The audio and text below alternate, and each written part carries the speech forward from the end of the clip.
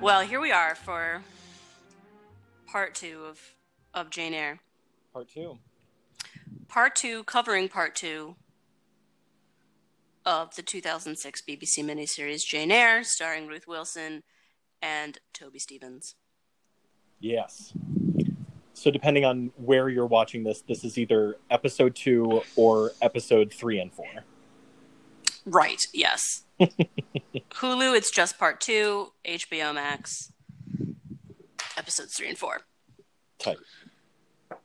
So, we find Jane. She's back at the Reeds, yeah? Yes. Mrs. Reed has Dying Mrs. Reed. has called her home. It's they really I love that they lean into making Mrs. Reed look just decrepit. Oh my god, she's horrifying in that scene. They puffed out her lips and dried her out. It's really wild. Yeah. And this is Lady Selyse from Yes, it Game is. of Thrones. I was just gonna say, yeah. Crazy. Poor thing. And I love that they make her way less aware of her surroundings and what's going on in this version than they do in other versions. Mm-hmm. That a lot of the time it's either a pretty quick conversation between her and Jane where she reveals, oh, you have this uncle who has always wanted to meet you, but I told him you died because I was angry with you for being a little kid and being mean to me.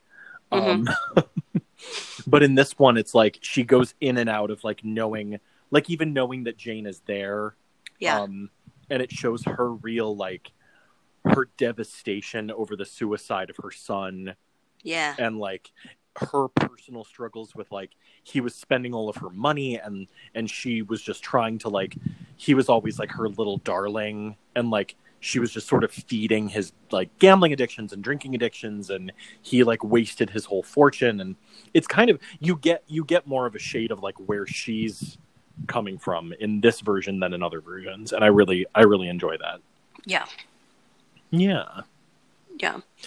But then we also have to re-meet these bitches. Wait, which bitches? The Reeds? The Reed daughters. Oh, we God. have this really intense scene of one of the Reed daughters just reading, pardon the pun, her sister and being you're fat, you're lazy, you're incompetent, I fucking hate you, and I cannot wait for our mom to die because you are dead to me too. I'm what is this, my family?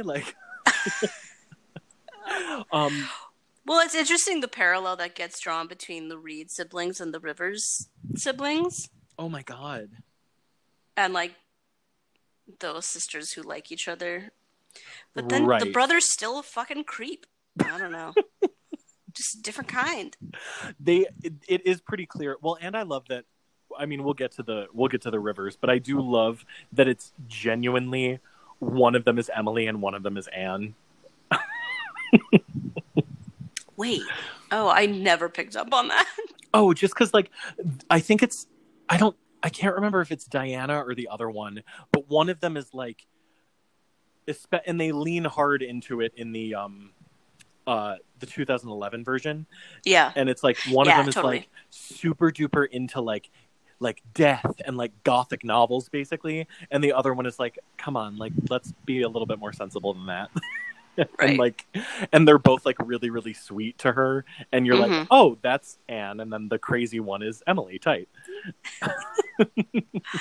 Oh, but Emily has my heart. I know.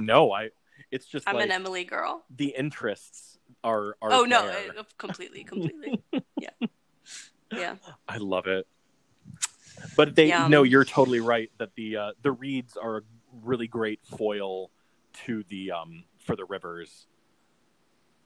And just that family unit just fell apart because they're all so self-interested and horrible. Yeah. Yeah. So she learns she has an uncle who wants to give her money when he dies. So you always gotta love when that happens. Totally. But Mrs. Reed, being the real bitch she is, kept that from Jane. Jealous bitches.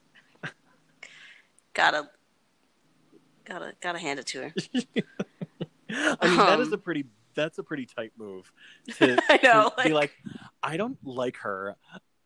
I'm going to tell her only living relative she's dead. Like, that's petty. Savage. That is petty. Yeah. Yeah. Oh my god. Fuck. So then with that information, Jane trots on back to Thornfield. And we get the obligatory carriage wheels through a puddle shot. That is just, you can't not have one. Always. It was so funny. Always. No, my mom pointed that out to me, and I was just like, "That is hysterical." That you like, that you like picked up on that, because it is like, once I thought about it, I was like, "Oh, 1,000,000% that's in everything." Yeah. Anything. Period. It's like some kind of like music, like vada, vada, da, vada, splash, splash. Yep. Oh, it's wet there. It's dirty. It's not like today. Like, yes. Absolutely. Oh, there's this great scene between Blanche and Rochester that I wish had been like a 10-minute scene of him actually like talking to her like a person and being like, what is it you want? Like, this is kind of your last chance to be like, to sort of, if you have a heart, like, show it to me. I don't know. I would have loved for there to be a moment where she just sort of gets lost and tongue-tied, and you almost see it happen, and then it's like they cut to this, like, you know, Jane's coming home, there's wheels through a puddle, and Blanche is already gone, just tossed. Mm-hmm. Yeah. I think the 2011 one like pays an appropriate amount of attention to Blanche. Right. They don't try to say, oh, this is a human with human feel, like, this is a human being with a mind. Yeah. They literally are just like, oh, she's an obstacle. Well, so here's the other thing with Blanche in this one. In the Fassbender one, like, Blanche is there, but it's very clear, if you're, you know, from our objective audience perspective, that she is not a genuine writer. No, completely. Like, Rochester does not pay attention to her, and that's just very clear to us. And what we are seeing torturing Jane is that, like, she is having a lot of, like, negative self-talk about, like, Blanche is, how could I ever compete against Blanche? Right. And, like, the whole thing is you as the audience want to just be like, girl, don't you see? He loves you. Right. But Absolutely. in this version, he pays a lot of attention to Blanche. Like, he's like shown flirting with her and like going off riding with her and like making a point to pull her aside privately away from everybody, where I'm like, like, again, like, fuck you, man. Like, they weirdly have a little bit torturing this girl. They weirdly have like a little bit more chemistry and like compatibility than he does with Jane. Like, I agree. This dick Rochester, I'm like, yeah, he should marry Blanche Ingram. I know, they would have been fine. It would have been fine. Yeah. And it's like, I think that like in this version, the 2006 version, Jane completely wipes the floor with him. Like, it's like a Beatrice and Benedict situation. Like, It's just her. She has all the power. And in other versions, you see her, like, especially in, like, the Charlotte version, she's so vulnerable. And she's so, you know, a word from him would just break her. Yeah. In a beautiful way. Right. But with this one, I'm just like, damn, Ruth could just, I mean, she could do whatever the fuck she wanted. She can, like, take him or leave him. Yeah, I have to say, this is maybe an exaggeration, but, like, this is the first adaptation of this where I'm like, honestly, like, you could do better. Like, it's the first time where I'm not, like, really rooting for her in Rochester. Totally. Yeah, he doesn't grab me the way that other Rochesters grab my attention. Well, okay, so here we kind of are at the scene of the crime, to me, of where where it really collapses for me is the scene. The The proposal scene scene. against which all adaptations are judged, Completely. which is the proposal scene, which is Jane giving her speech of like, it is my spirit that addresses your spirit. Do you think I'm a machine without feeling? And Ruth gives you everything. Yeah. I was really quite taken with her rendition of this speech. Yeah. And was then so deeply disappointed by his response. Yeah. Because the thing that doesn't work about it, to me, is like, this is the moment. This is where you are laid bare. All the cards are on the table. Like you said, this confession of love is so powerful that it changes the weather. Right. But when he goes into his part of it, of like, will you marry me? There's no romance to it. He's placating her. The way it comes out for him is he's just trying to calm her down. It completely comes off that way. You are so right. Where he's just like stop being hysterical. Will it make you feel better if you marry me? Like, that's the energy of what he is saying. That's what he's bringing to that scene. This is not the reciprocity of tortured love. This is like, oh my God, got another crazy bitch on my hands. Better calm her down and marry her. And you don't get the sense that he planned so much of this. Because it's in the text, it's like he only flirted with Blanche to make you jealous. He made up this like other position to see how you'd react, because he tells her like, oh no, you don't have to advertise, like I'm basically sending you to Ireland to take care of like 12 kids. Like, and he's doing all this stuff to get a reaction out of her because she's so restrained. Mm-hmm. And he can't read. But in this, and I think what's frustrating is that in this version, because Toby Stephens plays Rochester is like kind of smarmy. Yeah. That just comes across as him being kind of cruel to her. Completely. And manipulative, versus in plenty of other adaptations where it is like he's testing the boundaries. He's testing. Yep. It's very kind of Chekhovian, where it's like, I'm going to just tell you a thing that I'm doing and see how you react. Right. Whereas in this, he seems to just so deeply take for granted that Jane is in love with him. Oh, yeah. Because how could she not be? Because I'm so fucking hot.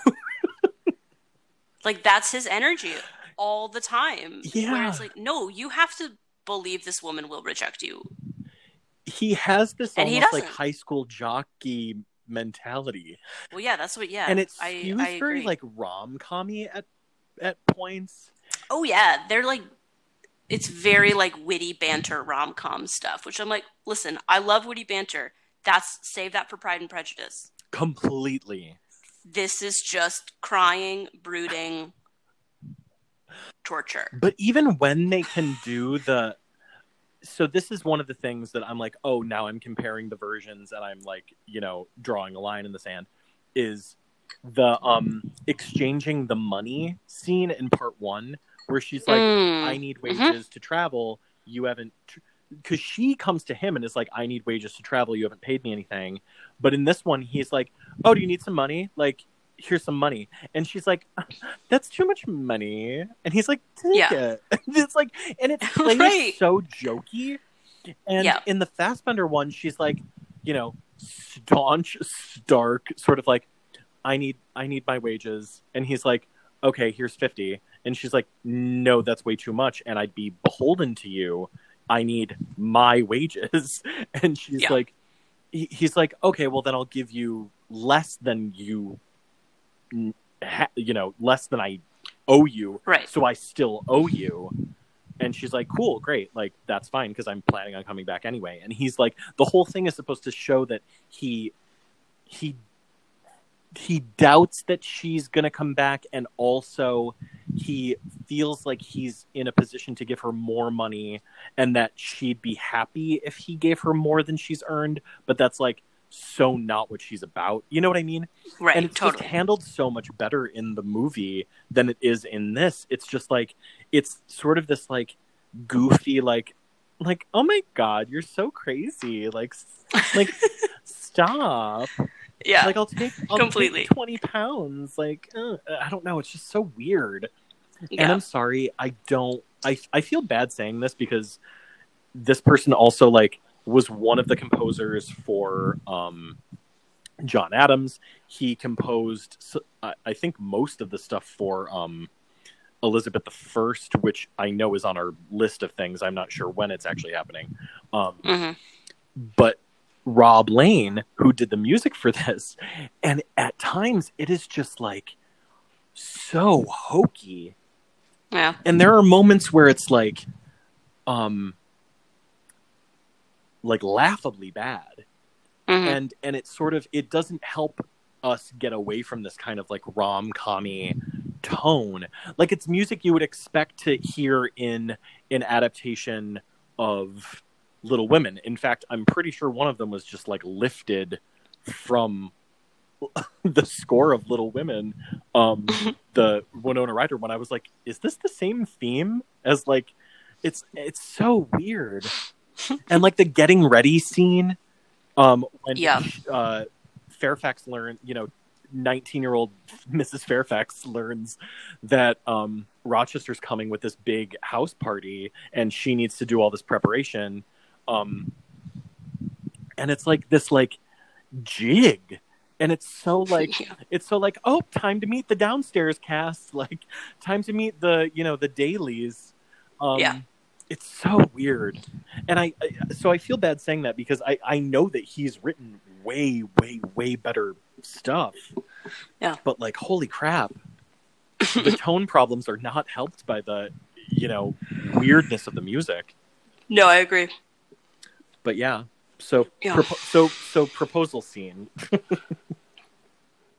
doesn't really land for me. Same.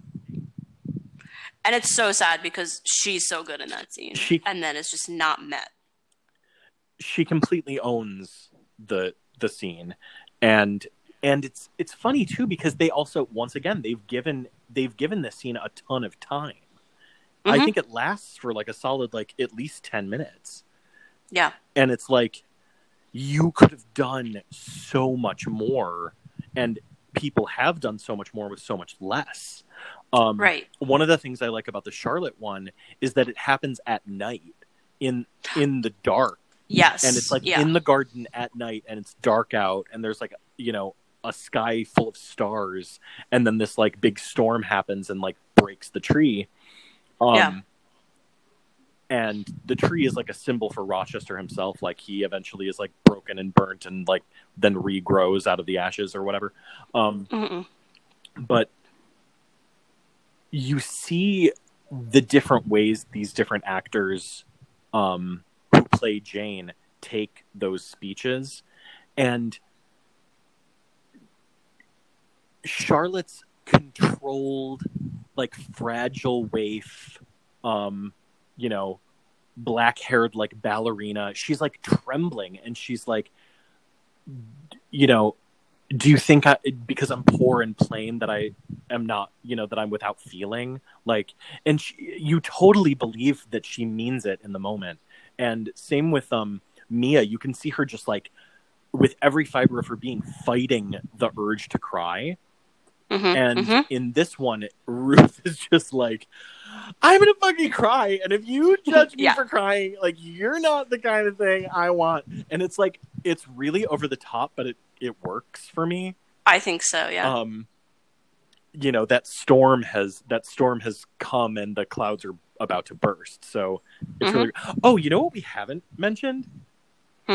The fact that the 3 adaptations we've basically been talking about the most all used the same house for Thornfield.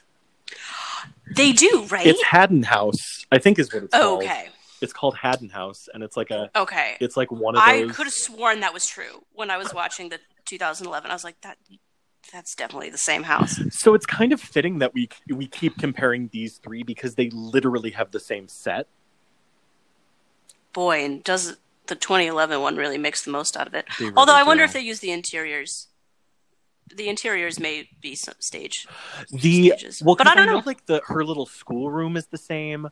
She always has a different bedroom. Yeah.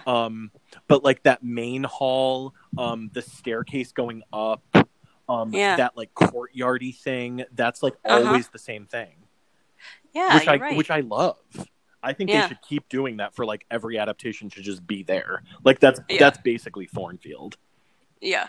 That exterior like walk that has those little cubby hole things with like the table and chairs in them. That was, I think that's when I started to be like, wait, is this the same exact setting? And I looked it up. That's so funny. That's so funny. Yeah, it's crazy. Huh. Makes sense. It's pretty cool. Yeah. Yeah.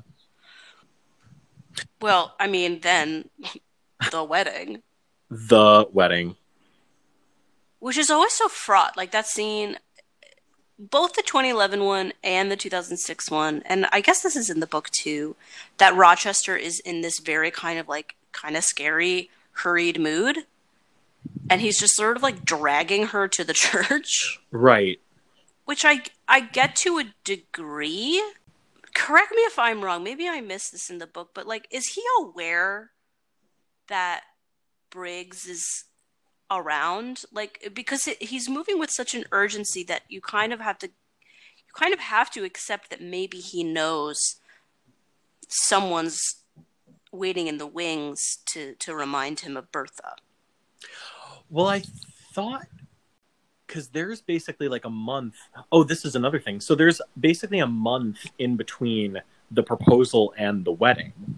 Right. And he spends all that time like trying to buy her jewelry that she doesn't want. And in the book, I found it really, really tedious. And in the miniseries, I find it really, really tedious. And in basically every movie adaptation, they completely exclude it. Yeah. Or pay like lip service to it where it's like there's a box of jewels and she chooses not to wear them. Right. But I sort of have always thought that the hurriedness was like they basically leave from the wedding to get on a train and then never have to come back to Thornfield like ever again. If he doesn't want to. Like he's got the honeymoon, like the rooms are ready, the charter, it's in view. Yeah, it's like I'm finally getting out of here. The boat is like waiting in the port for them. Yeah. To go travel around the Mediterranean and like have the rest of their life to deal with the consequences. But it does, depending on who, again, like with the score, like in this one, it's like this really dire, scary music instead of like, oh, it's really happy music. And he's just being, Edward Fairfax Rochester and like dragging her because that's the pace at which he walks. And she's like just happily trying to keep up. But in this one, it's like, oh, he's going to kill her. Right. It's very like scary. Horror movie. Yeah.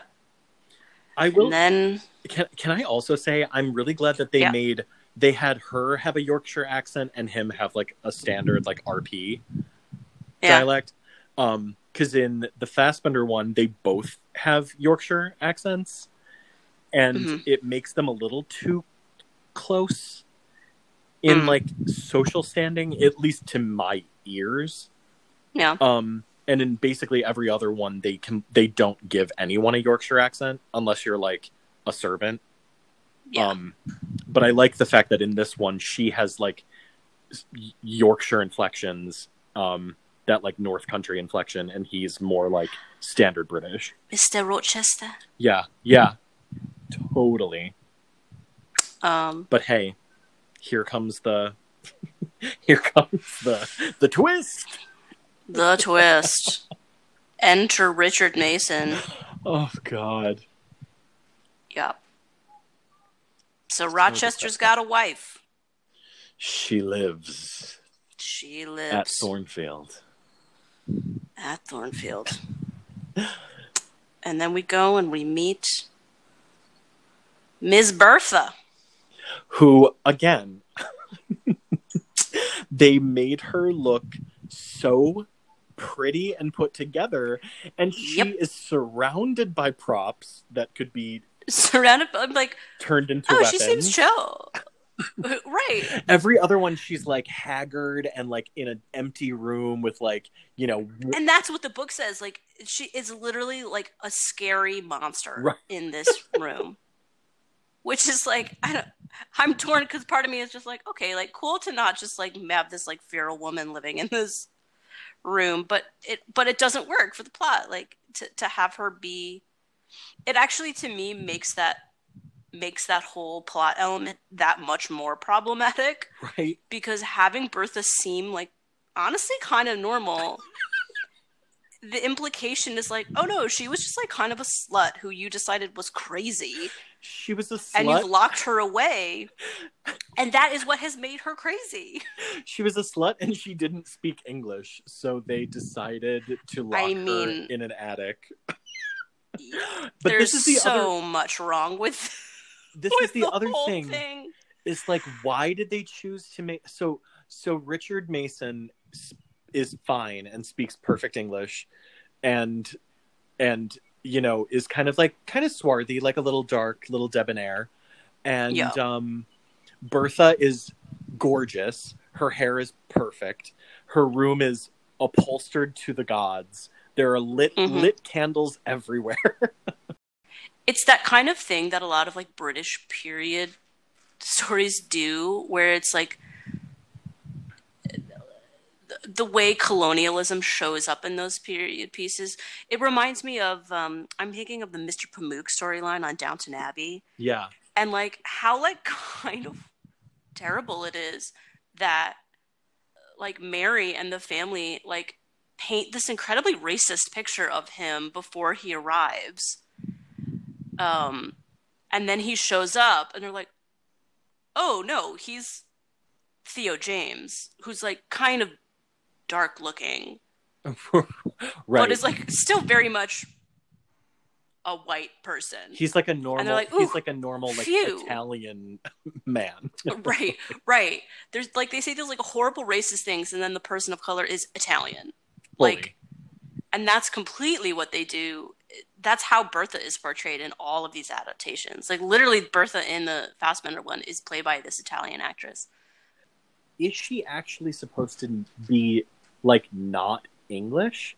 Like I know that they meet and marry in Jamaica, but she's not. She's part of that colonialist group. Well, that's what I don't. But I thought she has like Creole ancestry. I feel like she was always described as like having, you know, sort of like generic exotic heritage that seemed to imply that she was not an English woman in the way Rochester and Jane are English people. You know, she's not like a pasty white English person. That was always my understanding, was that she's like somewhat not like complete Anglo-Saxon white person. Interesting, because that's like in the 2011 one, they don't do that like at all with her.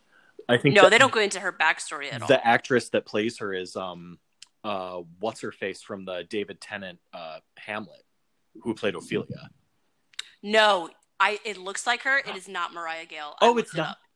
No, but I had the exact same thought. Because I saw the clip and I was like, oh my god, it's Mariah Gale. But it's not. It's That's so funny. Let me look it up. No, I looked it up just because I was like, I literally had that exact thought. But it's an Italian actress. Okay, gotcha. Yeah, let me find her real quick. Valentina Cervi. I don't know how to pronounce that in Italian. Cervi. Okay, I'm looking up Bertha Mason, and she's described as being of Creole heritage.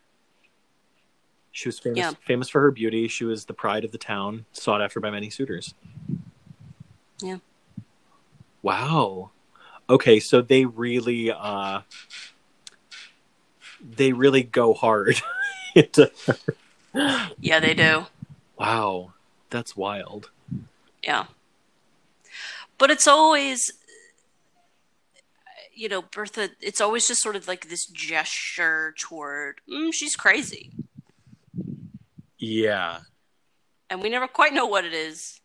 Oh God. A number of Victorian writers at the time suggested that madness could result from a racially impure lineage. Woof. Woof, woof. Yeah. Okay, great. Yeah. So, but wait, so can I? Please. Sorry. Well, so this is the thing about the Bertha subplot that I have confusion about with Charlotte Bronte as the author of this story. And maybe this is just a thing I'm supposed to get from subtext, but like I've always sort of stumped by Jane's response to the Bertha stuff. Not that she's like, obviously she's very surprised by it and very upset by it, but the source of her surprise and her disappointment and sadness is that Rochester has lied to her, which is like fair. But I also am just sort of waiting for an acknowledgement of like, this is a girl who has very specific trauma associated with being locked away in a room. And now comes to find that this man that she loves has locked away a woman in a room. If I were her, I'd be like, oh shit, I gotta get the fuck out of here. Yeah, I'm gonna be next. That would trigger a person. Like, right. Because to me there's so much room for her to have real sympathy for Bertha. Sure. That never comes. Well, and wouldn't you think like your first thought would be like, okay, so if I one day piss him off enough, if he gets mad at me, is he just gonna get Grace Poole to like muscle me into this room and lock the door? Right. And then I will go crazy and then they'll really never let me out. Like, right. Yeah. Like that's no part of her concern. It's just, you have a wife, so I can't marry you. Not like, I need to kind of know. I'm going to need to hear it from you, and then I'm going to need to get some like second opinions about the circumstances under which this woman ended up in this tower. Right. Because this, as the next candidate to be your wife, this does not seem great. Okay, I have a couple of issues. Oh boy. Well, and then it's like you get into this balancing act of which Rochester gets to tell like the story and like who does it best, how much of the story do they tell, and once again we fall into this trap of Toby Stephens gets 15 minutes with flashbacks, also why the fuck did they decide why did they decide to have him tell this story like just immediately, like shuts the door? Why is he saying it immediately after meeting Bertha? And why is he saying it in the presence of Richard Mason? Like, that makes no sense. Because in the book, it's like, Jane, you've seen a lot. Yeah. Let's have a come down, just the two of us. And it's the Fassbender version. It's so beautiful. It's so perfect. It's like and it's that fireplace, and it's so darkly lit. And there's that amazing moment where he like goes to like grab her and she stands up. Well, and it's so perfect. It's exactly like the book, and it's so you get the sense that she hasn't eaten all day because it was her wedding and she was gonna eat. Had to get in that dress. She was gonna eat after, so why not tie that corset now, and we'll think about it in an hour when I'm a happily married woman, and I'll pop an apple in my mouth at some point. And then and that's the other thing that I just adore about the 2011 version is she pries that dress off of herself like it is it's poison. Like it's yeah. Oh God, she's fiddling with like the strings, and she cannot get that dress off fast enough. Yeah, no, that's a gorgeous shot. It's exquisite, and it's terrifying, and you just feel for her so hard. And in this one, Ruth just sort of delicately, like, it's this very sort of like dance, like she's like, "Oh, time to get back into my governess dress," boo hoo. The Charlotte one, just she gets in a carriage. There's nothing in between. You see her in her wedding dress, and then you see her like the next shot. She's like got her bags packed. She's like she's like peace. But in the 2011 one, she hasn't eaten all day. She hasn't had a sip of water all day. She's like a breath away from passing out, and he's been camped outside of her door, and she knows she will like die without some water, so she has to leave her room and confront him. And he's like, "Oh, how could I do this to you? I'm so sorry. And she's like, "Can I just get by you, please?" Like, right. So, and then they have this beautiful scene, and he does the writing is perfect. He does everything perfectly. Mia Wasikowska's response to him is utterly perfect. Yeah. And in the 2006 one, we don't even get to see what happened until flashbacks. Yeah. And in this one, basically, that's right. He's like, oh, it's so weird. I forgot about that. He's like, and they're like having sex. Well, not having sex, but they're in bed together, and he's like, it's so weird. We need to let's get there, because that will take a very long time to talk about that. Because Well, let's jump in. I mean, let's like. So what? So then next she's at the Rivers. So then she bops out, gets lost on the moors. Yeah, super tight. Yeah. Is the amnesia thing in the book? I can't remember. Where she arrives at the Rivers and like has no memory of who she is. I genuinely cannot remember if it's. I don't think so. She goes under the name Jane Elliott, but I didn't think that was like. I think that's my name. I thought that was like a conscious choice of her being like. Exactly. I can't be found. Like, I need to just like be someone else right now. Yeah. Which, it's treated so well in the 2011 one. Yeah. Once again, all of the things that version does right. Yeah, I love that they use her arrival at the Rivers house as the framing device for the whole story, because it makes so much sense. Right. That's where we drop in and we learn her whole story as she is reflecting on it with them. And like recovering. And then exactly, because there is so much stuff that happens during that time in her life, but you don't want to spend, if you want the story to be Jane and Rochester, you don't want to spend a fuckload of time there either. Yeah. So you get it in the beginning, and you don't know who this girl is, what she's running away from, how things could have gotten that bad, why she's sleeping out in the open. And then she's like saved, and then like that whole thing of like, what is your name? And you hear John Reed, like that. It's just, they treated it so well. Yeah.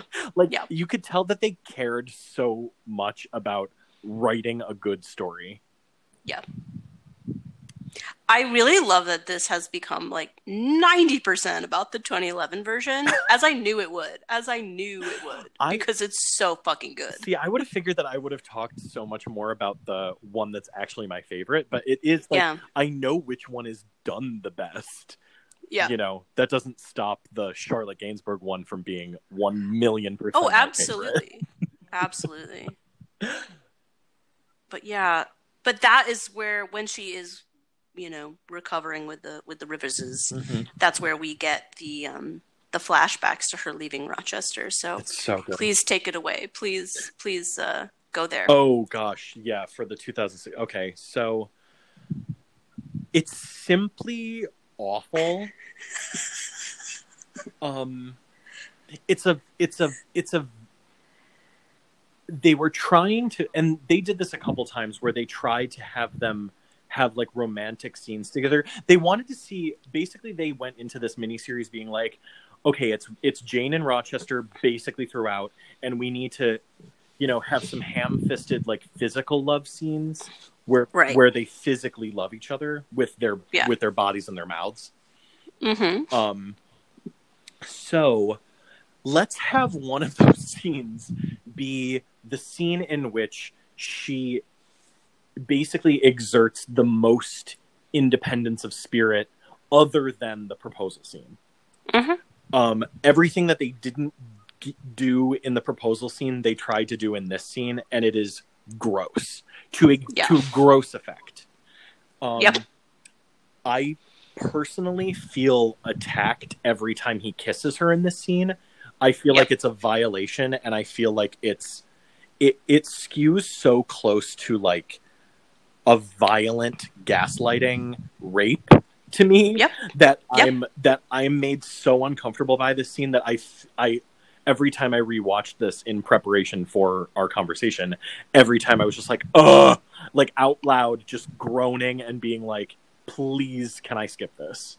Yeah. It's no, disgusting. it's so unsettling. It's really it's completely the wrong pitch for that moment.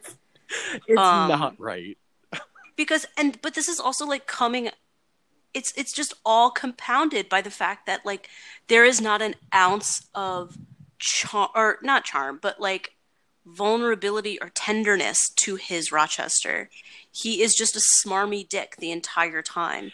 And then to see him in this scene putting all of that to its most sinister effect of seducing her, and he's on top of her and he's like touching her neck and all of this, and it's this full on like, yeah, he's literally just going to try and like seduce her into staying in a way that is super smarmy, super manipulative, and you're just like, girl, get out, like, and don't come back. Like, and don't ever come back. You don't need to. Right, like I totally agree. It's sort of like the pinnacle of, wow, they did not really get this relationship right in this adaptation. And like you said, okay, so he is physically on top of her.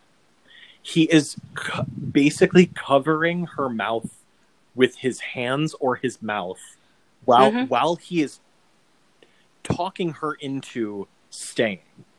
Mm-hmm. And at one point, correct me if I'm wrong, at one point you see his hand disappear, and I feel like the implication is that he's like trying to like pleasure her. Yeah. And he's like, what about now? Like, do you want to stay now? Uh-huh. And I'm like, well, and he has some line about like, but the flesh is so yielding. And that's not what that line is supposed to mean. No. This is not a sex scene. This is not like, you know. Yeah. Oh my God. Yeah. He's basically saying, like, once again, the Fassbender one does it so much better, where he's holding onto her and he's saying, like, you are so small and I'm so big and strong. I could snap you like a twig, but I could never, that wouldn't get me to the part of you that I want most, which is that spark of life that I thought that I had lost. It's your soul I want. I want the innermost part of you, and the only way to share that with you is to marry you. And it's not, I mean, it is about sex, but it's not. It's more about that it's a very primal, visceral, like, no, it goes elemental, you know. And it's the whole thing that this whole story is about, is her inner life rekindles his inner life. He had lost it. He had given up on it.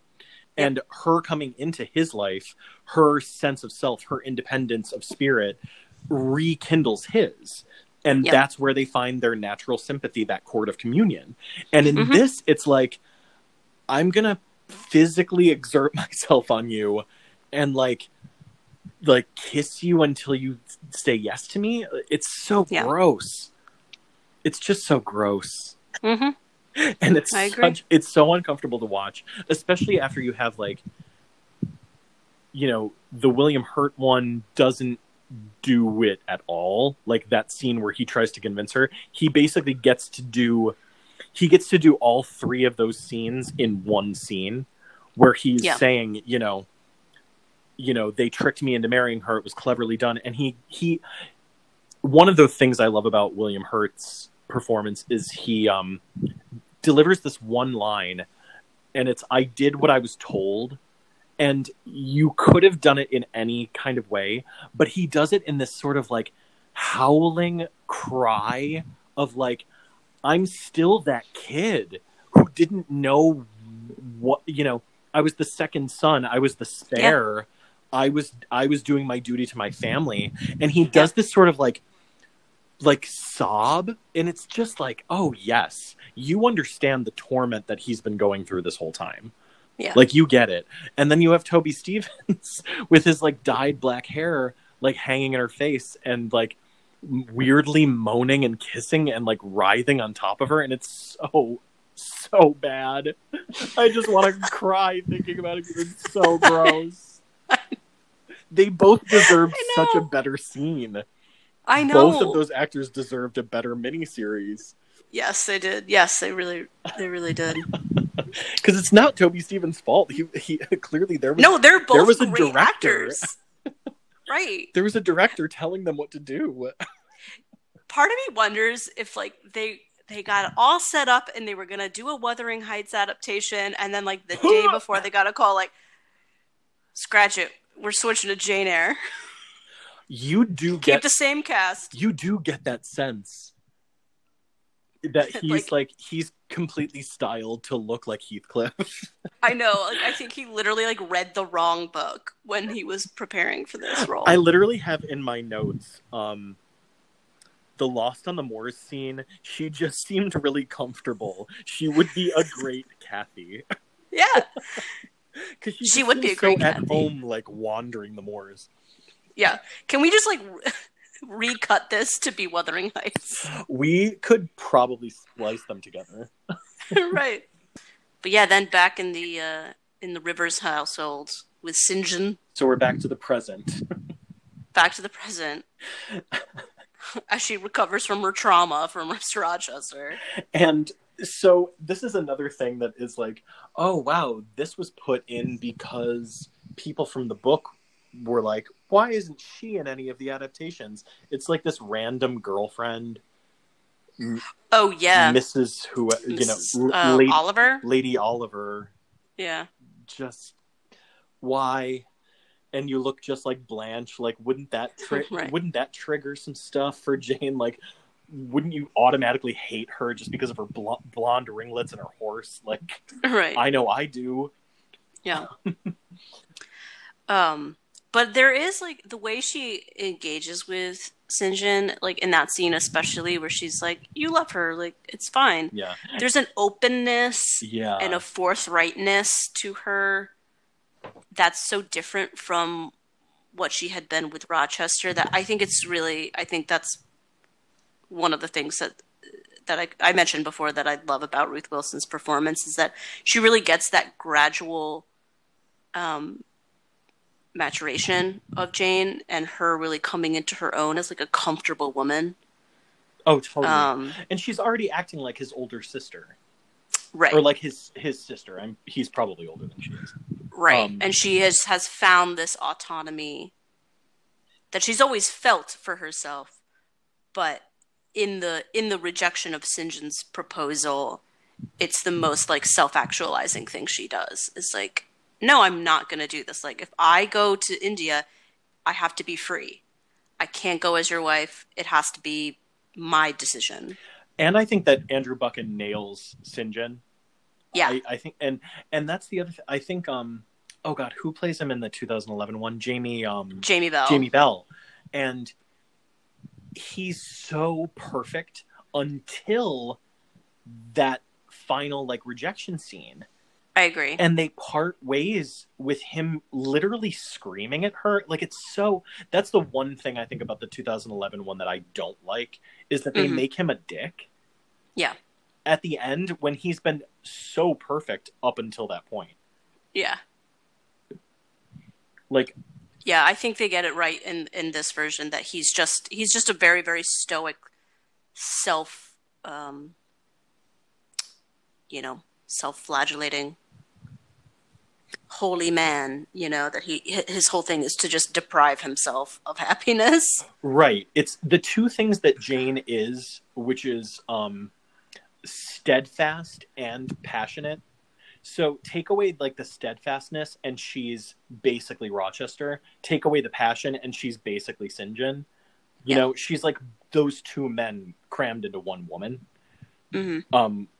And I think that Andrew Buchan is like perfectly cast, and he plays the role gorgeously.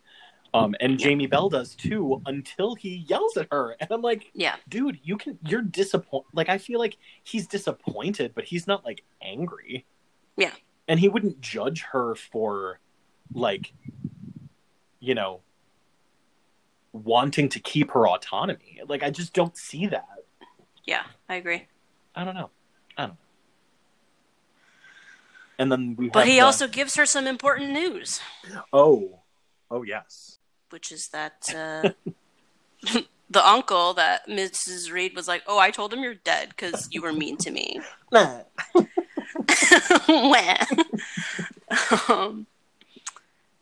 Jane has been contacted at last by this uncle who is in fact dead. But good news, she gets $20,000 a year. He always held out hope that she was alive. And so she is now a very wealthy woman. Hell yeah. And she decides that since St. John and his two sisters saved her life, and St. John then St. John, who she then finds out is her cousin, reminds her, we also share, an aunt, or we share a grandparent or something. We're cousins. I think it's that uncle is also his uncle by marriage. Right. Like he's an heir. She's an heir by birth. He's an heir by marriage, I guess. I think so, yeah. So she decides, like, oh, well, there's 20,000. Like, we're going to split that 4 ways, and the sisters don't have to be governesses anymore. Like, they can come home. I'm going to teach at the school still, and we're all just going to be brother and sisters, and we're going to have a very happy family, because that's the thing I've been searching for this entire time. Mm-hmm. And then she hears the voice across the moor, which is 1,000,000% my favorite supernatural aspect of this story. Mm-hmm. Like, they tease out, they tease hauntings, they tease ghosts the whole time, and then this is like the real supernatural thing that happens, is she hears Rochester's voice calling her name from across the moors. Yes. And she responds by saying, Edward, where are you? Wait for me. And she runs off. Yep. And this one, they choose to do it by showing a rushing brook, and it's super weird. In the 2011 one, I think it's like you hear like a whisper, and it's like she like looks around and she's like, what the fuck? It happened. Well, yeah, it happens in that scene where St. John's proposing. And she hears Rochester. So maybe it is, and good then just sort of like wanders away from St. John. He's like, I'm talking. He's like, where the fuck are you going? I'm not done yet. And she's like, I'm coming. Yeah. And then the one with Charlotte, I think she hears like it's almost like birds flapping their wings, and then she hears like a Jane, and she's like, oh my goodness, I should go find him. Yeah. It's pretty cool. I mean, of these sort of like interesting contrivances, that's like my favorite. Yeah. That's that very swoony gothic romance thing. Totally. Like their spirits hurt each other. Mm-hmm. Yeah, Emily puts that to full effect in Wuthering Heights. They're always just screaming across the moors at each other. They never not hear each other. Yeah. And then it's back to Thornfield. Right. So they do the thing that they do in the book is that like Thornfield is completely burned down. Mm-hmm. In the movie adaptations, it's always like, oh, there was a fire, but it's still like basically livable, and some certain parts of the manor are like usable. Mm-hmm. In this one, it is fully burnt down, and Yeah. and he happens to have a second house, like a little hunting cottage down the way, which is still Right. like the size of a manor, and it Yeah. looks so green screeny and terrible. Mm-hmm. But again, it was 2006. I had just, I was about to graduate high school when this came out. Like, it's We'll forgive. it was a different world. It was a different time back then. Yes. Yes. CG has gotten a lot better since then, especially Certainly. for BBC miniseries. Well, you compare how with it being the same manner in both of these, like the effect of the burnt house in the 2011 version versus the 2006 version. You're like, she had a budget. Oh yeah. Oh, completely. Yeah. Well, and that's the thing is like you don't have to see a ton of it. You just have to see the fact that it like has some like smoke damage. Right. And then this like shepherd comes up and finds her. Right. And in every other version, I think it's Mrs. Fairfax who tells her like what happened. Yeah. Which is not true in the book. Like in the book it is a different servant. It's a male servant from the house. Oh, interesting. I'm pretty sure. Huh. I didn't remember that. It's not Mrs. Fairfax, though. That's wild. I'm pretty positive. You know what we haven't talked about? The fact that the Fairfaxes... That Judi Dench... are like... Oh, sorry. Yeah, like Judi Dench, Joan Plowright, like really incredible like Shakespearean actors have played Mrs. Fairfax to wonderful effect. And Judi Dench... I love Judi Dench as Mrs. Fairfax. She's so warm and kind, and I love... by having her be the one to deliver that news to Jane, you have that really lovely moment where she's like, why didn't you tell me? Like, I could have helped you. Yeah. Well, and it's really nice. She gets very to maternal. Do this kind of like judgy, you know what I mean? Because she gets, when Adele dances and she's like, how very French. It's like, that is the perfect Judi Dench one-liner. Like, why would you have cast anybody else in this role? Yeah. But man, oh man, does her age vary from picture to picture. Oh yeah, because it's like in this one she's a sprightly like 30 something. Yeah. And then Joan Plowright does more of like she's kind of like doddering, and she might not hear very well, but she just goes about her day almost like a Betty White. She's almost like a Rose Nyland. And in the 2011 she's way more of like a B. Arthur. She's sort of like quippy one-liners, but then she's got a lot of heart. Yeah. Time to find Mr. Rochester again. Oh, right. So he happens to walk out his front door the second she approaches the house. Doesn't he just walks out his front door, doesn't seem to be going to do anything. No, he just needed to be there so she could react to him being there. And also the greatest thing, the fire took his sight, but only gave him like some slight jawline acne.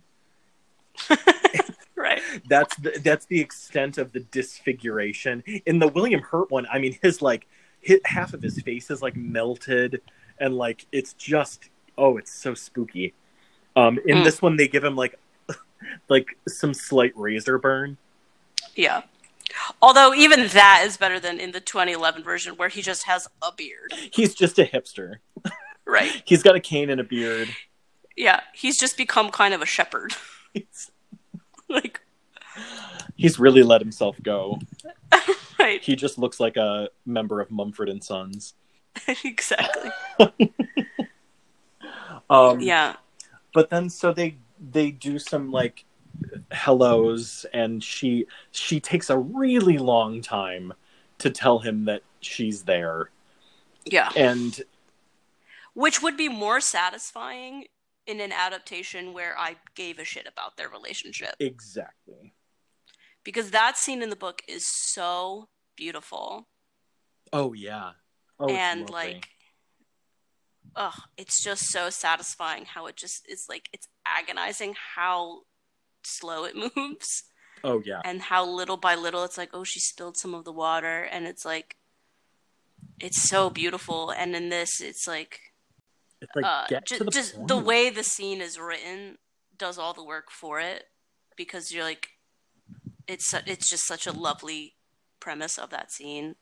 Mm-hmm. But the actual chemistry of it, again, they go back to the, like, and then when she's like on his lap and like combing his hair. Oh my god, it's hokey jokey rom-com nonsense. Right. And they're just making fun of each other. I know. I'm like, what is this dynamic? It's like the new Beauty and the Beast, like the live action Beauty and the Beast. Like I like him because he negs me all the time. Completely. Like, completely. No, that's what it is. That's not what love looks like. Yep. Like, it's just about like Jane, like, and Jane's in this miniseries, the symbol of Jane being like self-actualized and like ready to be his partner is that she can neg him back just as hard. That shows her growth. That she's like, right. She's like, ew, you're gross. Right. She's like, you're so ugly now. And he's like, ew, you're ugly. And she's like, you're hot. Like, so weird. It's just so jokey and stupid. And then, so it takes 3 extra scenes, like scene changes, for him to finally like propose to her, when, you know, every other thing it's like, oh, you're back, we're back, it's done. Like, the fact that you've come back here and we both know that my wife is dead, which again, super convenient, right? Don't I wish all first wives were like that? No, I'm kidding. They all do die in these stories. In these stories, they do. Real life, however. Usually it's from a disease. Stepmom? Anybody? Stepmom? Come on. No, but so, you know, all of those funny things aside, this one just drags it out, and they're sitting by the river. Like what was she going to do? Stay with you living in, like, no, you're in love. Like, but that's the thing, is if they had a skosh of chemistry, they wouldn't have needed all these extra scenes. And it's like, it works against them anyway. Mm-hmm. Well, because you compared that to the 2011 version. Oh. And there's like 2 lines of dialogue. She shows up, Beardy Fassbender is sitting on that tree. She touches his hand. He's like, holy fuck, it's Jane Eyre. They kiss, and we're done. Holy fuck, it's Jane Eyre. That's it. No, that's the line, right? Yeah, that's verbatim what he says. That's what he says. But it's like, you don't need anything else, because this chemistry is so earned, and this tortured longing is so earned, that you're just like, yep, nope. All she has to do is like touch him, smooch, cut to credits, and we're all weeping. They're magnets, and they found each other, and they are never going to be separated again. That string into that string, that cord of communion. In the words of Taylor Swift, invisible string. Oh my god. In the words of Carly Rae Jepsen, if I cut a piece of guitar string, I would wear it like a wedding ring, wrapped around my fingers. You know what I mean. Sorry. Anyway. Wow. I love a Carly Rae Jepsen interlude. If you cut a piece of guitar string. Yeah. But yeah, I do. So I remember watching the 2011 one for the first time and being super upset, because like another one of the famous things is like the and so I married him, or Reader, I married him thing, and they completely did away with that. And now, being 9 years older than I was then, I completely love that it was like they hold each other, it is quiet, and we cut to black. Like, it's just brilliant. It's a great editorial moment where they probably shot that wedding scene, and then in the room they were like, nope, that's the end. Well, and like, yeah, and in the Charlotte one, it's like she talks to him, and they have this really beautiful, I think he says something, like, I'm no better than that old tree that was, struck by lightning. Like, I'm dead and I'm burnt, and like, what can I offer you? And she's like, well, and like that tree, like, smaller things will grow around you because your strength offers them a safer hold. And it's like, oh my God, it's one of the most gorgeous scenes. So beautifully written. And then it cuts to like, they're walking toward the lake, and you can see like Adele on like a picnic blanket, like toward the river. And she does the whole like closing monologue of like, and so I married him. And, when our first child was put into his arms, he could regain his sight and like see that the child had inherited his eyes or whatever. And it's like really beautiful. In this one, they choose to go full Jane Austen and have everybody sit down to like get their portrait painted. And it's like, and it's supposed to be this weird callback to this portrait thing that they invented at the beginning with the Reeds and how she wasn't invited in there. Correct. But it's like, oh, but I didn't care about that. So right, that didn't make any impact on me 2 to 4 episodes, depending on where I'm watching it, ago. You know what I mean? Like, I do not care. Just show me the baby and show me that he can see again. That's like all I really wanted to see. But then they literally do basically what they do in the Gwyneth Paltrow Emma, where they have like this like drawn thing like around the screen, and I'm like, how many different movies is this miniseries trying to be? Right. Like, it's just so, it was really cheap and really tacky, and I hated it. And she's like finally let her hair down, and she's like, come on everybody, we're like, come on, like, we're gonna sit down on the bench. And it's like, also it's a completely different house, so where do they live now? Whose fucking house is this? Like, I just don't get why they would end on such a stupid hokey magokey note. That's BBC miniseries for you.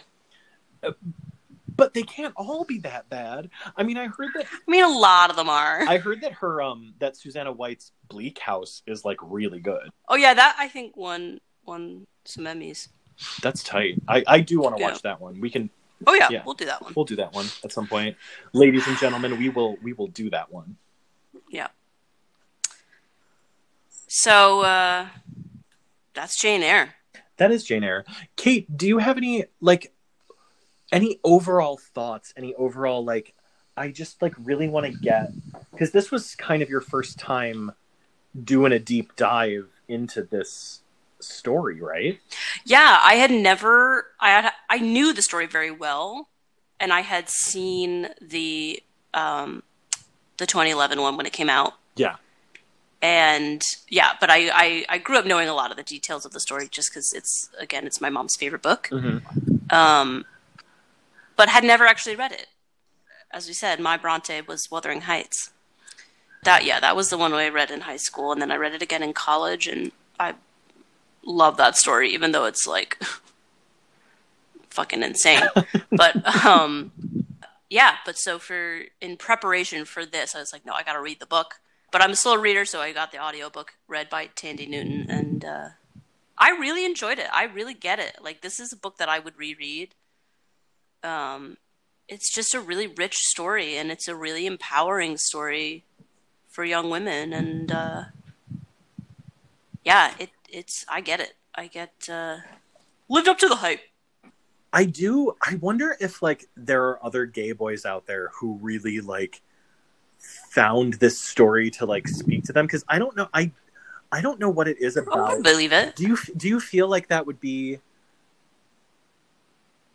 I don't think you're the only Jane Eyre gay. No, I'm you sure cannot I'm be. not. But like, yeah, like I just remember being like little, and I think I did the same thing you did with Wuthering Heights. Like I read it in high school and I liked it, and then I read it again in college and I loved it. Yeah. But I remember watching the movie like constantly when I was a kid, the Charlotte Gainsbourg one, and something about this story and something about like I don't know if it was just her or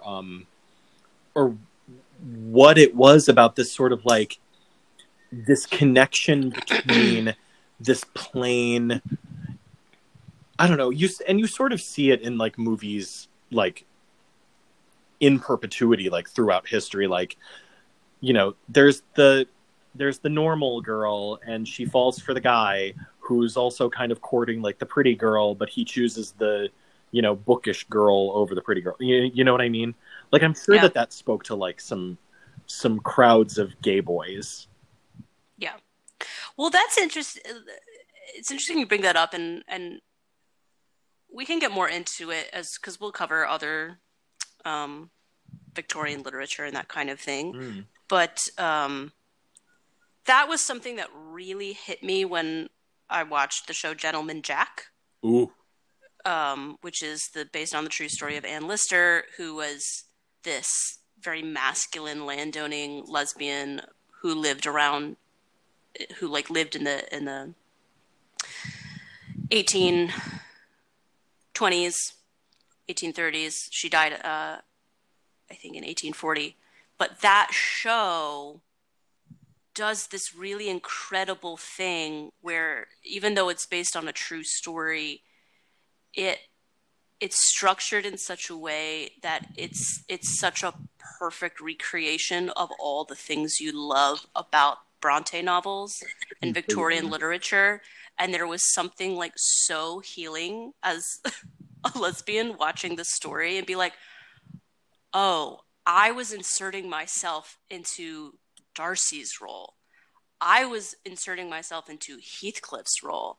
And now this is a show that validates that. And there is this gruff butch woman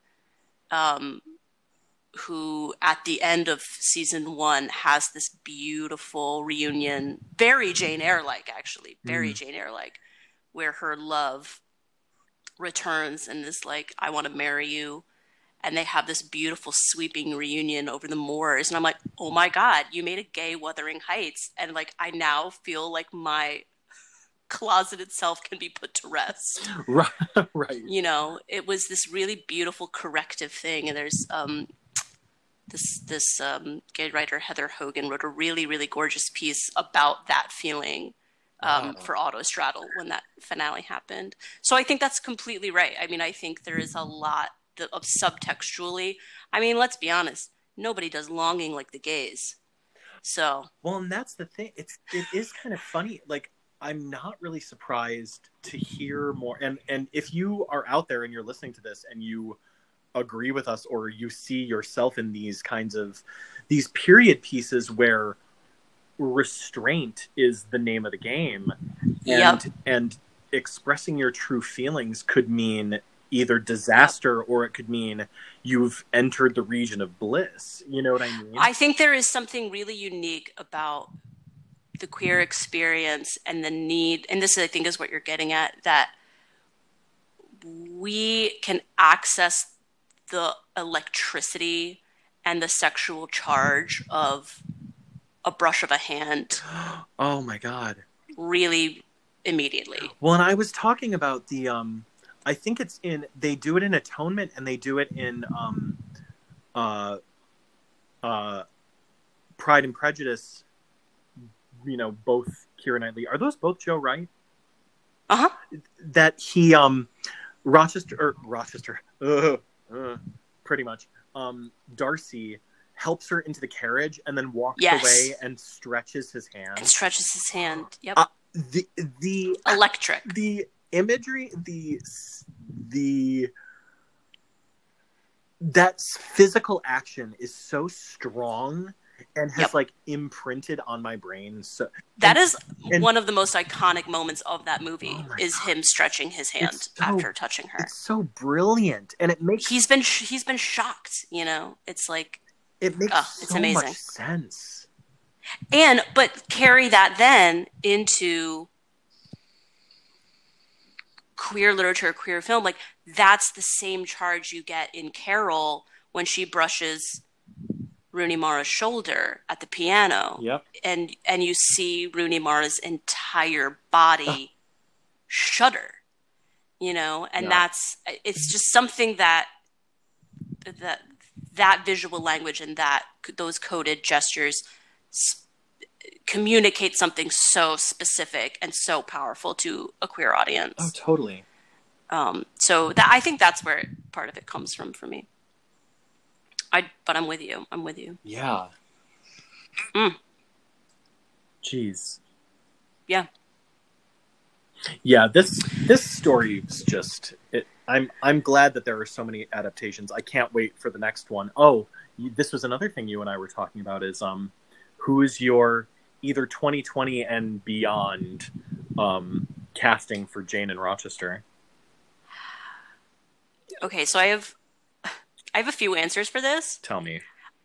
I don't really think we have a great Rochester right now. Not in the way Mm. that, like, when Michael Fassbender was at his prime in 2011, you're like, oh, well, we got to get him as Rochester. Right. There's no one who really reads that way to me right now. I was thinking maybe like Chiwetel Ejiofor, I think could do a really great job. Oh yeah. Um,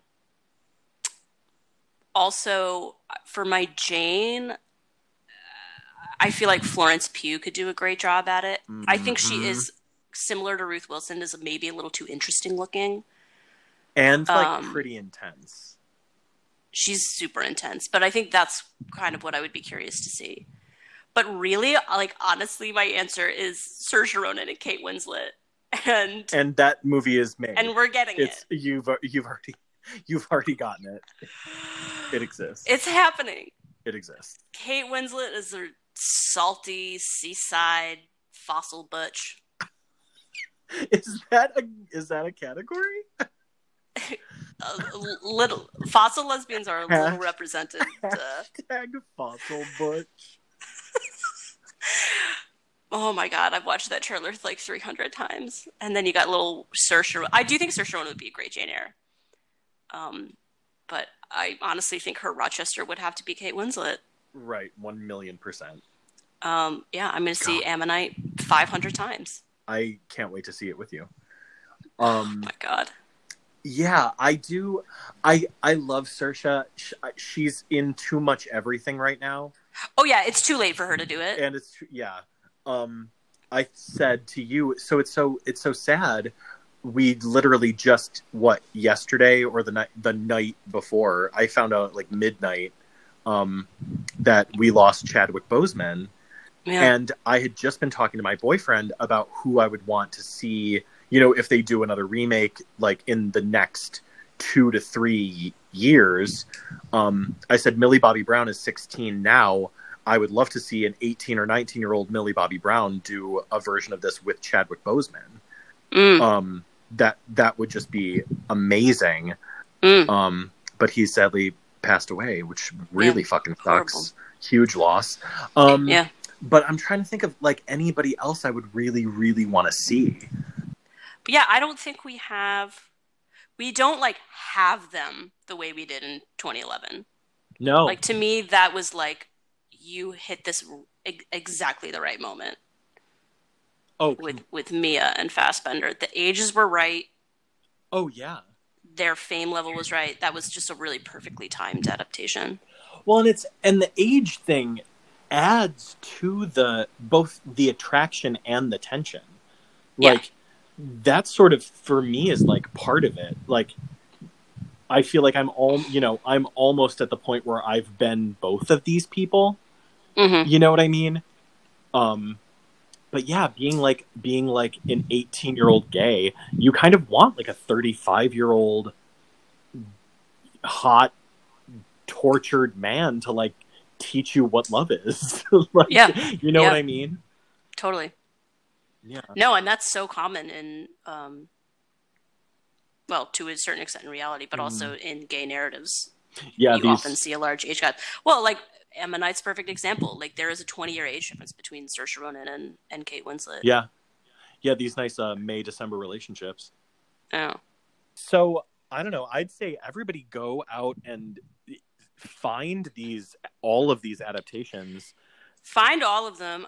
So I will say this in terms of where to find them. You can find this adaptation on Hulu, HBO Max, and Amazon, and then you can like purchase it on iTunes probably. Mm-hmm. I don't know. Totally. And the DVD. But yeah, Hulu, HBO Max, and Amazon. HBO Max also currently has the 2011 adaptation with Mia Wasikowska and Michael Fassbender. So have I been saying her name incorrectly this whole time? The W's are pronounced like B's. Like these? Oh, interesting. Yeah. Tight. Great. But like, who cares? Well, she probably does, but that's a thing. Honestly, that's a thing I only like learned recently from watching an interview with her. Oh my gosh, how funny. Okay, tight. But yeah, that version is on HBO Max, so watch both of them. And the 96 Charlotte Gainsbourg one is on is included with Prime, so it definitely watch. Oh, tight! It's so good. The music is beautiful. The costuming and everything is beautiful. Oh, and another thing that I wanted to mention is that this adaptation, the 2006, stays in the 1830 business, like when it is set in the book, and I feel like every other successful adaptation pushes it forward a titch, so you don't quite get these like huge, bulky sleeves and like puffy dresses. You get more of like a simplified version of that, like a more like late 1840s, 1850s vibe. And like for the Charlotte one, that's very true. Like her dresses are like very, very simple. And I know that they did that for the 2011 one. They pushed everything like a decade ahead. Yeah. Which I genuinely do think that that's the right choice. Yeah. But then keeping, if you want to keep Blanche Ingram and her family a little bit more traditional and poofy and adorned, and like I know that they did that for Sally Hawkins in the 2011 version. They had her styled like a decade behind to show her kind of like the fact that she's like part of this rich old family. Yeah. That's interesting. I noticed that it felt different in the 2011 one, but I didn't know that that's what I was responding to. So thank you for that. Oh my gosh, thank you. So shockingly, that's mean to say, but this was nominated for awards. So quickly give that rundown. This was nominated for 9 Emmys. Wow. And it won 3. It won for art direction, costumes, and hair. Oh boy. Yeah. But also think 2006 was sort of the wasteland of really great limited series. That was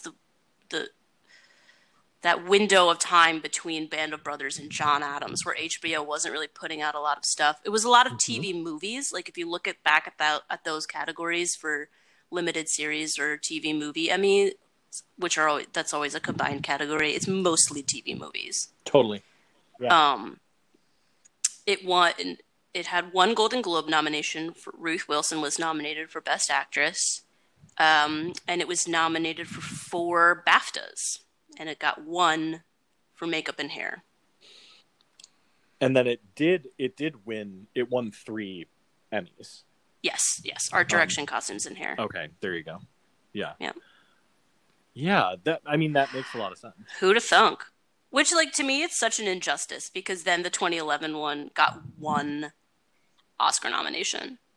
They must have really just not, because it was Focus Features. Like, they must just have not pushed it enough, or like they must not have, I'd be curious. They didn't campaign hard enough for it. Right. I'd be curious what else Focus Features had that year that I'm forgetting that they needed to campaign harder for.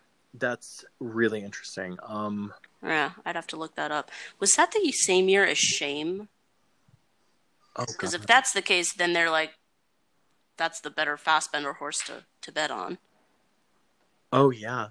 Well, and he was that year alone, in 2011 alone, he was nominated for 4 movies at the LA Film Critics Association Awards. like, Wow. and National Board of Review, like, Oh, literally. yes. So 4 2011, different yes. movies. That was the same year as Shame. Yeah.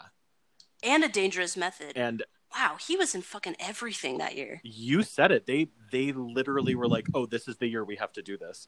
So Yeah. I think it just got swept under the rug, and like hopefully Yeah. people are finding it. You know, it got a costume nod at the Oscars. That's basically it. Costume at BAFTA. Yeah. But maybe this is just going to be one of those gems that people adore, you know, after the fact. Yeah, I think it'll be looked back on as one of, if not the definitive adaptation. And the 2011 one. It's the best. I mean, it's the best one that I've seen. Yeah. And I do think that the Jane Eyre one, the thing that I sort of associate with BBC period miniseries, especially ones that are long and, you know, take up a whole day basically, are staying home from school, like being sick and like sipping soup and watching like Pride and Prejudice. You know what I mean? Like, God, you get the best. this, like, there's nothing more comforting. No. So I think that's like, I watched the 2005 Pride and Prejudice the night before the SATs to calm myself down. Is that, wait, which one is that? The Keira Knightley one. Yeah, it's, yeah. Oh my God, there are a few things That's that I like visual better than Valium that. to me. Oh, absolutely. Well, and it's so the calming. sound, the whole soundscape is perfect. Every single costume, and again, trimming the fat of like, we don't need these extraneous characters. We don't need to know like Mr. Darcy's like other sister, and like who cares? Yeah, gets the point. Like, yeah. I don't know. Well, we'll get to Pride and Prejudice in its own time. Oh, totally. Yeah. But yeah, to round this out, next up, we are heading over to Amazon Prime for Matthew Weiner's follow-up to Mad Men. It will be the 2018 miniseries, The Romanoffs. So the premise for that is that this is one I haven't seen. I have not seen it either. Oh my I'll be God. honest, I tried to once and I couldn't get through 10 minutes of it. So we're going to see how it goes. Okay, so this is the first one we've done that it's not based on anything. It's an original work. Yep. Is the premise, and it's the only one that neither of us have seen. Correct. Is the premise that these are the offspring of the Russian royal family? They believe that they are. The sort of conceit of the show is that each episode follows a different person. They're all self-contained episodes and self-contained stories. Oh, interesting. And they each center on a person who is staking the claim that they are descendants of the Romanov dynasty. So, and it's spelled OFF instead of OV. Exactly. Okay. Tight. It's got quite a cast. That's what I can tell. That's like crazy. So I'm very curious.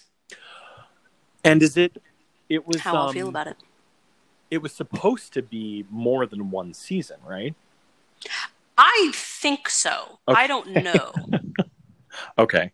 I'm going by the fact that it was nominated in miniseries. The miniseries category. Oh, okay, tight. So that's where we're heading next. I'm ready. And Carl, you want to let everyone know where they can find us in the meantime? Absolutely. Thank you so much for listening to Broadcast Revisited. You can find us on Spotify Podcasts, the Anchor app, Google Podcasts.